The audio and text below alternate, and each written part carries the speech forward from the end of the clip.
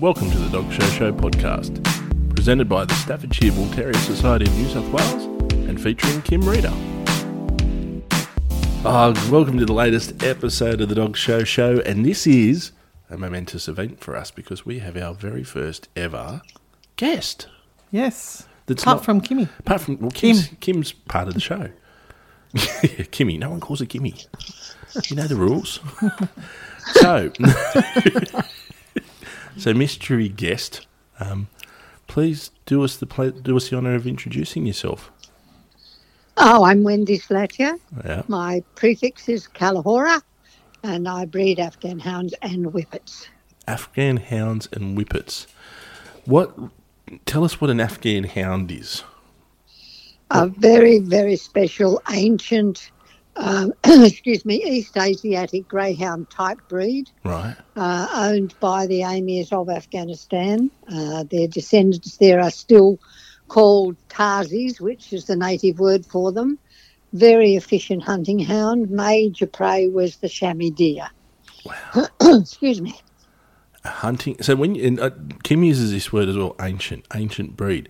What does that mean? Like, does that mean like they're as close to the wolf version of their self as they? Yeah, well, they're the sighthound breeds, which are basically greyhounds, are about the oldest type in the world, other than the wolf itself. They're not considered to have much descent from the Asian wolf, which is where the most dogs come from. Yeah. They're the sort of thing you found them in the tombs of the pharaohs, etc. Right. Greyhound type dogs. So they're a long dog with long legs that were very efficient hunting dogs. Wow. The Afghan was the one you fell in love with at the dog show, wasn't it? With the hair flowing. The beautiful flowing hair. Very glamorous. Yeah, beautiful. And the other one is whippets.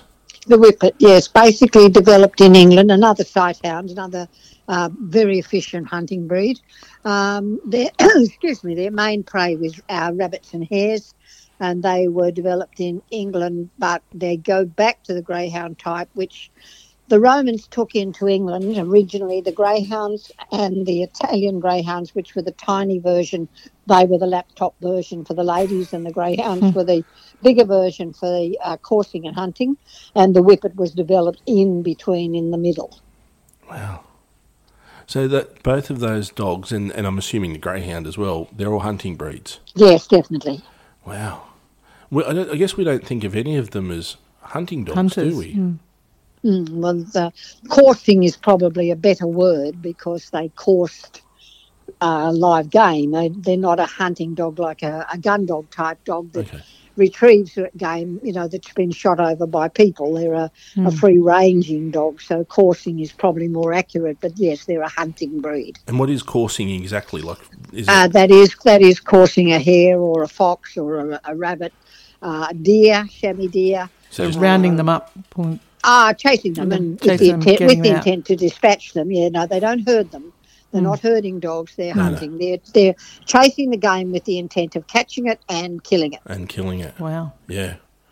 So if they got to the game first, they'd kill it, and then the humans. Yes, they grab it by the back of the neck, behind the ears. They'll grab their game there and literally shake them and break their neck. And that's how they hunt. And they don't tear their game.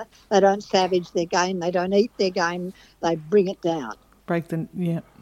Wow. Sounds like a handy dog to have, doesn't it? Like in that world, in that environment. Oh, well, in their environments, yes. They were a huge help to mankind in their environment, yes.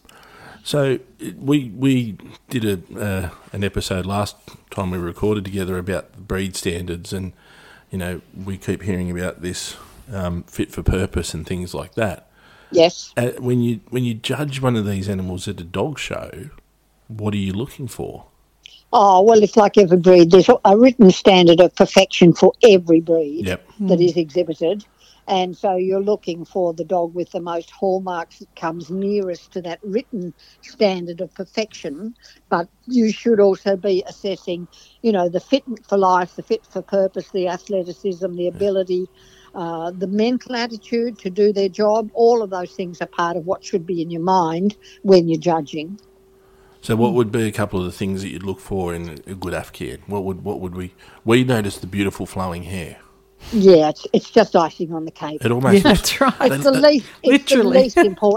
least important part of an Wow. Afghan hound is the coat. they look like they're must running have in it. slow motion. They look beautiful.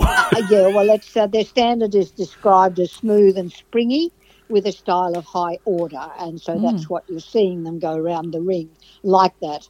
But it should be very powerful. They should be poised. So if a rabbit did run across that show ring, an Afghan hound should see it and be after it if it could get away from its handler, and it would be after it like a shot. So they should have that. They should have that convey to you that athleticism, that's what they were built for, and that's what they're still capable of doing. They're ready to go. Would they? Yes. Would they do it? Would they actually? Yes. Most would. Yes. Yes. Wow. So would whippets. Yes. Yeah. If a rabbit ran across the ring, an Afghan hound, a Saluki, certainly a whippet, certainly a greyhound, they would be after it as quickly as they could get after it. Wow. And they're called sight hounds as well, so that's part of their whole anatomy, is that they are a sight hound and that they can see things and they can be ready to go after it very, very quickly. So they'd see it before anyone else would. Yes, normally, yeah. Geez, it'd be impressive to watch, wouldn't it? Oh, yes. Well, see, they do. They still race them on racetracks, and they still open field course them, which is an artificial lure laid around pulley things. Yeah. And it's the driver drives it in all directions. You know, it zips around, it turns off, and it goes off in another direction. And if they're being judged for their ability at that, which is a separate title, well, then their ability to stay on that lure is very important.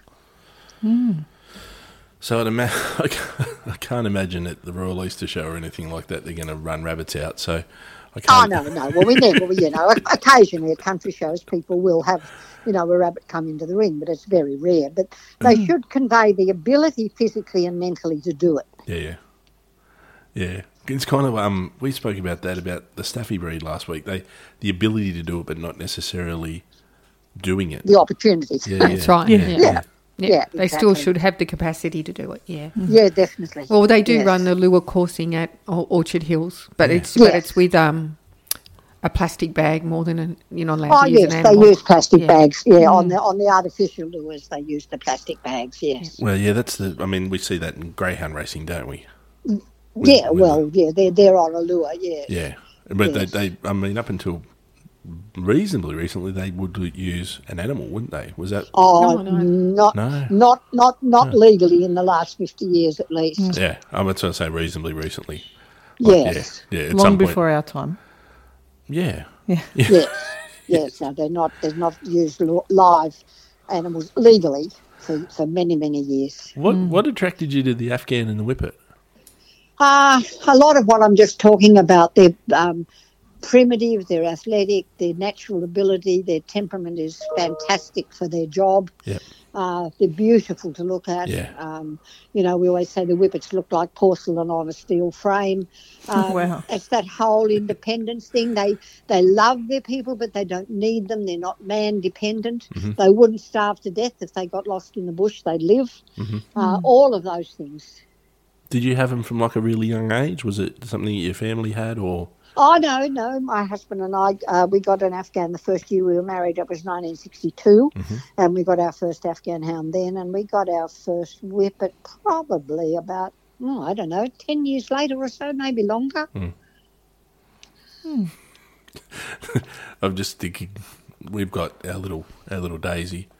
Yes. And my wife accuses me sometimes that I love the Daisy more than I love her. Would your husband say the same thing? You like the dogs more than me? No, Stuart and I absolutely mutually 100% both involved in our breeds. Yeah. So how long after that did you start showing them? We got the first one, Christmas 62. We got the first really top quality one in 63, and we started showing then. Wow. So right into it virtually. Straight away, yes. Yeah. And was it like dog show love at first sight? Did you just get addicted to it and love it, or? Oh, well, yeah, it's a hobby, and, it's a hobby that we enjoyed. Stuart didn't do a lot of that in those days. He was a very good cricketer and a very good footballer. So he didn't go to most shows, only to the really big ones in those days. But, no, it was our mutual hobby, and I went to shows. Like, we had shows every weekend. There still are, but the entries in those days were a lot bigger and a lot harder to win, lot more competitive. And, I went to dog shows every weekend, but sometimes both days. He seldom went to a normal show, but always to the big ones, the Royals and the Specialties, PAL International and all those things. Yeah. What, in terms of, you mentioned before as well, Chinese crested. Yes. And you said was that a breed that you helped introduce into Australia? Yes, Wow. yeah. We saw them in England one time and got a couple straight away. There were a lady in Western Australia had brought one or two in, and then we brought ours in, and then they gradually, a lot of other people brought them in. In those days, they were a self-limiting breed. They still should be genetically, but it's questionable now. We won't go there. And you were very, very hard to rear one. If you reared a live puppy, you were lucky. Oh, so really? They were very, very limited breed. And they are really, although they're in the toy group, they're a little sighthound. They're built like a little sighthound. Long legs. Are they hunters as well? Like, would they hunt? Not seriously. No. But they're quite. They're very sighthound in their attitude. They're very independent and they're very confident and they're very own the ring type breed. They're not a man dependent breed. They don't need a human to tell them what to do. So they might see something to chase after, but when they get to it, not really know what to do with it. Like, I've got it now. What do I do? Oh no, not at all. Oh, really? But they're not hunt minded like a sighthound, but they are very much built like a sighthound, and they look like a sighthound in that type, that shape, that body type. But if they got a mouse, they dispense with it. But they're not hunty like the sighthounds are very hunty. The cresteds aren't. They are a much more of a pet, a lap dog, a toy dog, but a tough one, very tough. A tough toy dog. So would you say that's been your contribution, your legacy to the dog world, the Chinese cresteds coming in, or? Oh no. What is it? What's your contribution to the you dog have world? A few, I think, Wendye.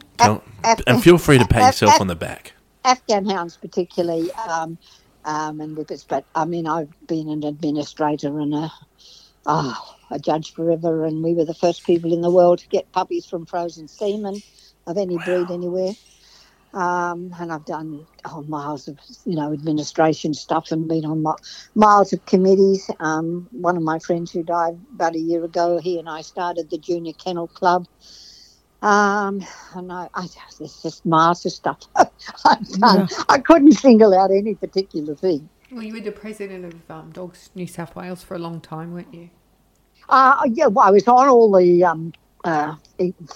elected committees and appointed committees of management for long. I was only president for just over a year. It was a pretty torrid time, as Kim's family would well remember. Yeah. So I was only president for just over a year, but I'd been on committees since 1967, I think, and I was continuously on various management, judges training and stuff for a long, long time. So once you got into it, you really jumped into it, didn't you? Yes. You didn't? Yeah. Really. It's fascinating. It really is. I love legacy stuff. Like, I love people that have had, a really serious impact on things, and maybe people don't understand. There's people that walk around with Afghans now don't understand what your contribution was, but I think it's fantastic. I just do. Yeah, look, it was a very different world. There were a number of us everywhere, Australia-wide, worldwide. There were a number of us that were, absolutely at the mind face at that stage in dogs, and it was the highlight time in Australia of dogs. And most of us did it, we were on committees and we did do this and we did think of that and we introduced other things, and it was just the way the world was. It's such a different world now that people couldn't really do it now. It's just not there. And you've also bred some great Afghans that have won at the Sydney Royal and... Yeah, well, we're the only breeders ever to have bred 3 different dogs to go best in show at Sydney Royal. Wow. And we bred best in show at Brisbane Royal twice, and runner-up at Brisbane Royal, and puppy in show Brisbane Royal, and twice puppy in show at Sydney Royal, which again nobody else has ever done. Were they all Afghans or Afghans and Whippets? Yeah, no, they were Afghans. They were all Afghan hounds, yes. Wow. Yeah. So is there some sort of record book, like a Guinness World Records of that, or it's not? I don't think so. I don't think they've ever been entered in anything like the Guinness World Record book. But I mean, all the Australian controlling bodies have, Have all their own recorded history. Yeah, they've all got all their own history of all the shows that were ever won and by whom, etc. Yeah. That's great. So other people quake in fear when you walk into the Afghan ring. They go, "Oh shit, Wendy's here again." There was a time, but it ain't now. Hang up your leads, folks. Well, We're not going to win this one. The numbers have dropped dramatically as well, haven't they? There's a lot less Afghans. Yes, the than in those numbers are days. just, the whole show scene is so changed. It's impossible to even compare it. But I mean, in the heyday, the world accepted that the Australian Afghan hounds were the best in the world. And at an ordinary show like you were at the other night, we would call that an ordinary show, a special one, but an ordinary show, we would have 350 to 400 Afghan hounds. Just Afghan. It was Wow. it was just massive. And if you all the classes went from normally place 1 to 8, and I mean half the time if you got on the 8th peg, you thought you were very, very lucky. Yeah. The quality was fantastic. Yeah. If you're 8th out of 400, you're amongst the elite, really, aren't you? Like Yes, really. and the Irish setters were the same at Sydney Royal every year. The biggest entries were Afghan hounds and Irish setters, and they were always in the 3 to 500s. Wow. And at Sydney Royal, we used to have 1 day for males and a second day for females because the entries were so big. So they big couldn't you get had through to. them. And what sort of numbers are we looking at now? Like 10. 10. Oh, wow. Wow. So when you Quite say it's often. impossible, You might get 20 at a Royal. You might, just depending on the Royal and where the judges come from and stuff like that. But an average show now, I think last the Australia Day show, I think there was a quick think 1 to 8 adults and a couple of babies. wow, Wow. that's a big drop from the old days. Yeah, but Kim, you used to get a couple of 100 Staffords, didn't you? Yep, there was no issue with getting 250 to 300. Yeah, Yep. yeah. And what do you get? And they What were, do you get now? that was our normal entries, and we used to have, massive entries, and with big breeds, numerically big breeds, they would be waiting to do the group specials for best in group and baby in group and stuff. They'd be waiting on 2 or 3 of the big breeds in each group to actually finish, and they usually had a separate judge for those breeds. So one judge would do Afghans and one judge would do Staffords, and then somebody else would do other breeds in the group because was just so many they couldn't get through them in one day if they had more than, those big breeds didn't have a separate judge. They couldn't get through them in time. So you'd have to make a weekend of it. Oh, only rarely did you have the 2 days of breed judging, but the show itself, on the day itself, we would get 1,000 dogs regularly entered at those shows. It's amazing. And now if we get 500 or 600, we're thrilled. Yeah, Kim was saying that was like the Christmas show that we went to, that was quite a big turnout. Oh, it was a lovely entry. Really was. A big turnout, good, numerically a big entry overall, better than we've had since pre-COVID, certainly. Look, I don't want to take any credit for it, but the dog show had been running for a few weeks at that stage. So Come on. Yes, I'm sure you were part of it. Definitely a reason for it, Look, definitely. it's got to be part of it. I'm not saying that we were entirely responsible, but But you definitely take credit. That's right. Anytime it's around anyway. Yes, well, so you should. So, Wendy, what advice would you give to someone who's starting out in dog shows? I go to a lot of shows, and I mean a lot, because there's so few animals there of the breed, so you need to go a lot of times. Yep. And talk to the breeders when they're out of the ring, once they've been judged and they're outside of the ring and they can relax. So talk to breeders and try and learn everything that you possibly can about the breed, good and bad. Yep. Get hold of the breed standards. They're all published. And so get hold of the breed standards and study them. You don't necessarily say the dogs you see win are the best or the most correct. So that you've got to try to make up your own mind on that. But then go to the breeders that you find are, and hopefully they'll nearly all be friendly. So go to the breeders, and if they'll let you, if they can, if they've got puppies, if you can just go and look at their puppies, even if you're not ready to buy one, but go and learn about it. And if you can, start out, you buy the best dog you can possibly afford. Yep. And get help from your breeder to how to handle that particular breed, how to groom it, how to stack it, what speed you should move it around the ring, and sort of try and learn all the time, keeping an open mind at a show to try and learn what's going on. And then, it's terrifying when you first go in the ring. All of us have been terrified. It's a bit of a trial by fire. But if you're lucky, you'll get a decent judge that understands straight away that it's new to you, and they're very patient. And, most of them will take the time, even if they can't do it while they're judging because they've got a time schedule. But if you go up to them after they're finished judging and ask them some questions, most of them are more than happy to try and tell you why they've done what they've done. And to explain, in some breeds the head's terribly important. In other breeds it's more important for the movement. In some breeds coat is very important, and I don't mean that in Afghan hounds. I mean it more in hand strip breeds and things like that, where the presentation of those coats is crucial to a good dog winning. Unfortunately, it's like everything else. If a little's good, then much more is supposed to be fabulous.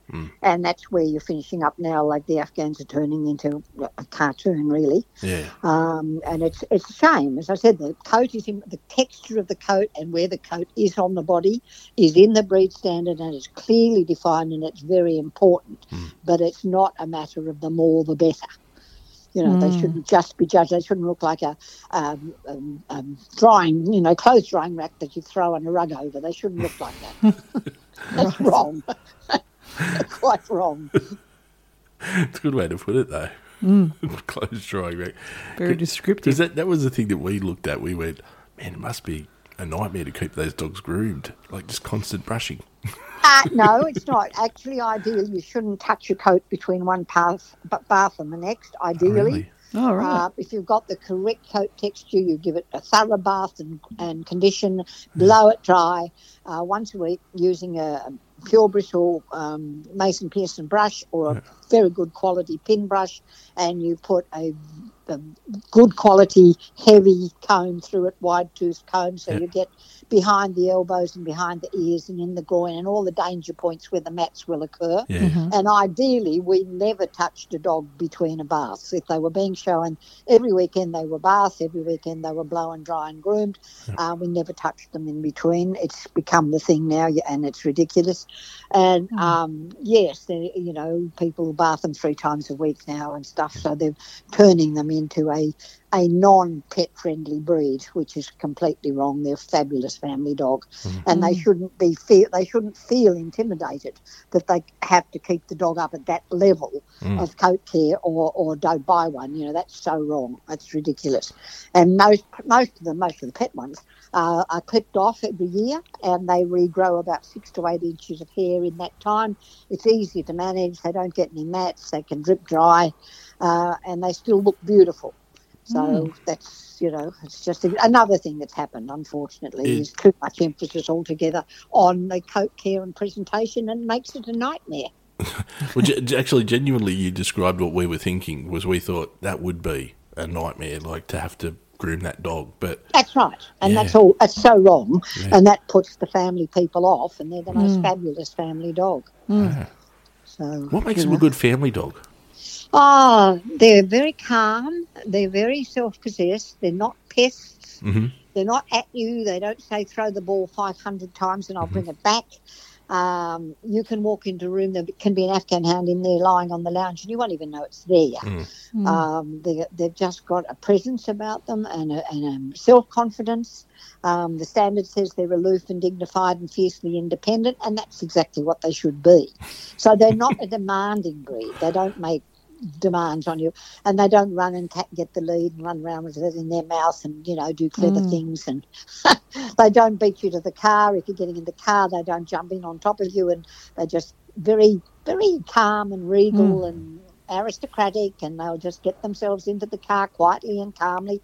You know, they're just sighthounds are very much, the whole sighthound group is very much like that, not just the Afghan hounds. Sighthounds are very easy breeds to live with.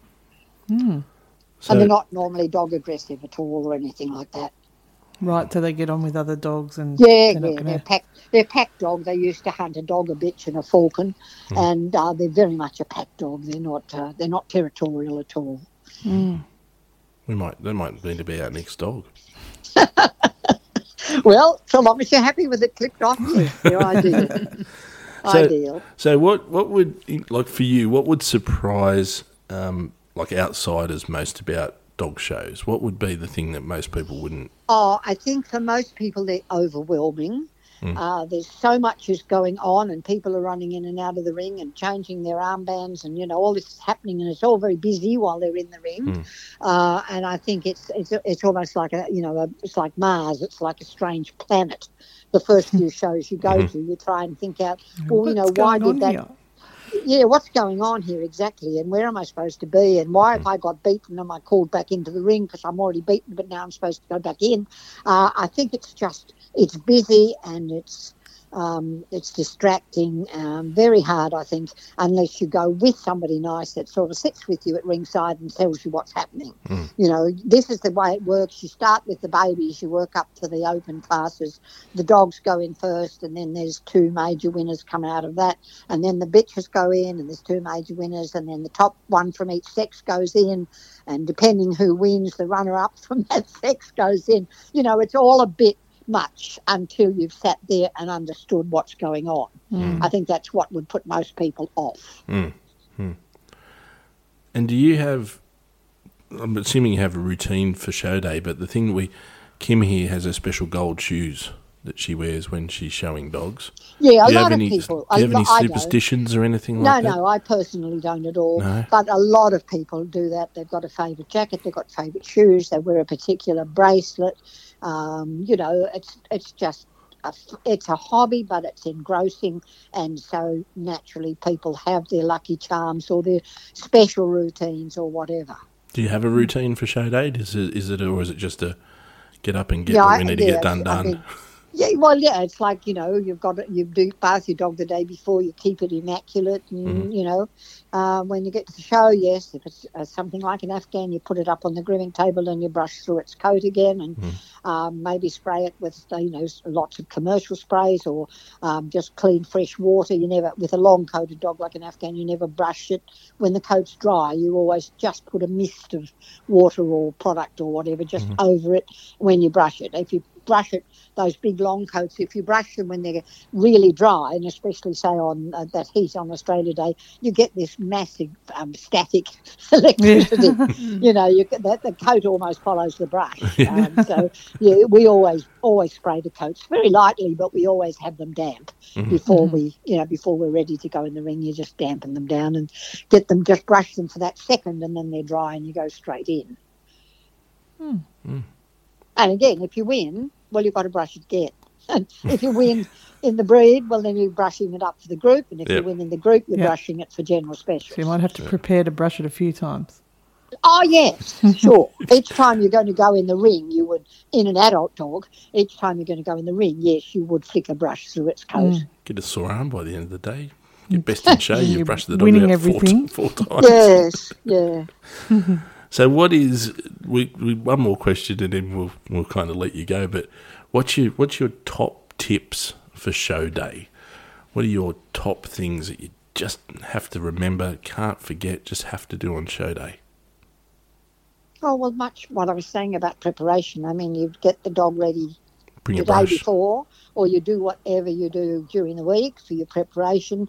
But, you try and take that dog out on show day in the best possible condition you can present it mentally and physically. And, obviously you hope you've got a good one, and you hope that you've got a judge that appreciates what you're putting in front of them. Mm-hmm. And then the judge's job is to work through that breed standard and try to apply as many hallmarks of that breed as they can to that particular animal. So firstly, you're judging the dog against the breed standard, and then you're judging those dogs against each other. So there's no particular tip except having, as I said, your dog in the best condition you can present it in, and handling it well, and paying attention. And if the judge says round the ring, well, he gets cross if you just wander out and wander back. Or if he says a triangle and he makes it clear what a triangle is, and he points it out to you, from here to that corner along there and back to me. Well, if you then go round the ring in a circle, that's aggravating. And when we're judging, we've got 2 minutes per dog is all we've got to get that dog assessed against the breed standard, and then assessed against anything that's in the ring against it. So, and you've got to keep up that speed. And you've got to keep up that pace. You've got to give... Every dog's paid the same entry, so they all have to get that same initial maximum of 2 minutes. You don't see them go around and think, well, I don't like that one, and that looks like it's not properly groomed, and just mentally dismiss it. You can't do that. You've got to spend initially exactly the same amount of time on every dog that's in that class, and as I said, get them sorted in your mind, that what's nearest, in your opinion, to the breed standard, and then assess them 1, 2, 3. So there's no actual... I don't have any tips other than that. And like I said, bring a brush. Oh, well, I mean, with our breed, of course, you always have a brush, you have a comb, you have your water spray or your product spray, you have a grooming table. Always you need to have a rug of some sort so it's not lying down on the dirt. Of course, all of those. But that's just management, It's nothing. It's not one-upmanship type stuff. It's just essentially, if you're showing a coated breed, of course, you must have a brush and a comb and be able to keep it clean. And what about a snood?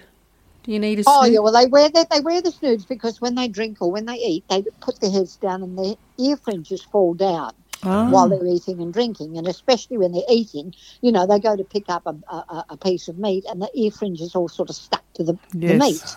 And then they'll just chew it anyway.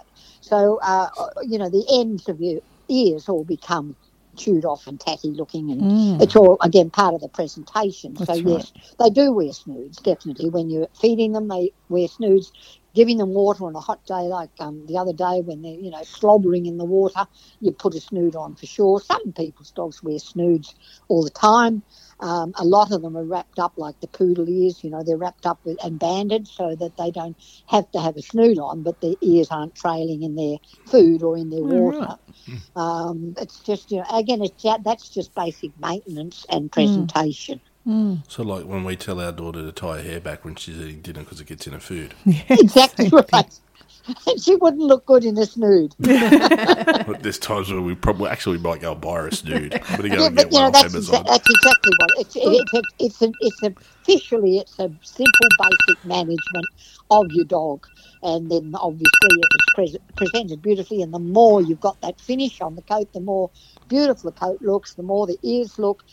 That's all part of the effect, and certainly it's going to be part of a judge's decision. I'm just going to go and Google snoods. I'm going to buy one for Natalie. The other question we wanted to ask you, is we're going to ask everybody, is the prefix Kalahora. Where did you get that from, Wendy? How did you come by that? Yeah, name? Well, I have no idea why, but I think I'm actually a Spanish gypsy. And we loved things to do with Spain. I loved the opera Carmen and all those sorts of things. So we went looking for a prefix that was Spanish, that had a bit of meaning and sounded nice. And we came up with Kalahora. It's actually a castle in Spain. It's near San Sebastian in the northwest of Spain. But in the film El Cid, that's actually filmed at Kalahora, the Kalahora Castle. But they transposed it all cleverly to make it look like it was on the sea, for the invasion of the Moors and stuff. It's a lovely word. I love Kalahora. I love the history of El Cid. I've been lucky and been to Kalahora itself, and I love the whole San Sebastian area. It's just wonderful. And so we got it, and it's on goats, and it's on ponies, and it's on cats. Oh, wow. we had it registered on everything we were breeding. It was all bred under Kalahora. Okay, so I'm part of my ignorance, but prefix. So if a dog is your dog, it's a Kalahora Afghan hound. Is that what we'd say? Am I right? Well, if you had a dog for me, his registered name would be something like, say Kalahora Twilight Time. Okay. That would be his registered name. Okay. He'd be in the catalogue as Kalahora Twilight Time. So if you looked up a catalogue at a dog show, you'd say, "Oh, that's a Kalahora." Okay, cool.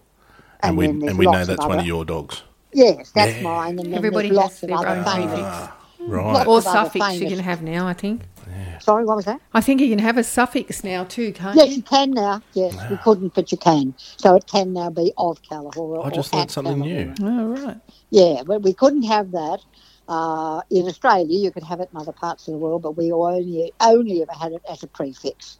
But then the rules have relaxed, and it's very nice, and we can now wangle another breeder's prefix into our dog's registered name. There's a couple of ways of doing it, but now we can have two names on the dog, two kennel names, which is very nice. If you work in partnership with another person If you're for acknowledging a long, long time, and respect their prefix, and the father might be bred by them and the mother might be bred by somebody else altogether, and then you can have your own prefix, but you can now incorporate another person's prefix as an affix or a suffix as well, which is nice. So just a way of acknowledging the father and the mother of the dog. Yeah, right. Yes, it's just nice. We can incorporate the prefix of the other breeder. Wonderful. Any other questions, ladies? No? Yeah. No good? Yeah, is there anything you want to say, Wendy? Oh, only that I think what you're doing is so desperately important. Thank you. We've got to get, we just have to get to the public. We're far too isolationist. We're being driven underground by the Greenies and the Animal Justice Party and so on, and we're becoming harder and harder to find good breeders, or not even good breeders, harder and harder to find registered breeders of purebred dogs. We're really up against it, and anything that people like yourself are doing to get to the public and try and make our world a little more easily comprehended by them and get those people back to buying purebred dogs for their family pets, that's, it's so important. That's our survival. So it's good. Anything like that you're doing is great. Well, thank you. Thank you for sharing your experience and your knowledge and your expertise, and you taught us something new. Taught me something new. Not Kim knew, but I didn't. So that was awesome. Thank you so much. It's a pleasure. Thank you for inviting me.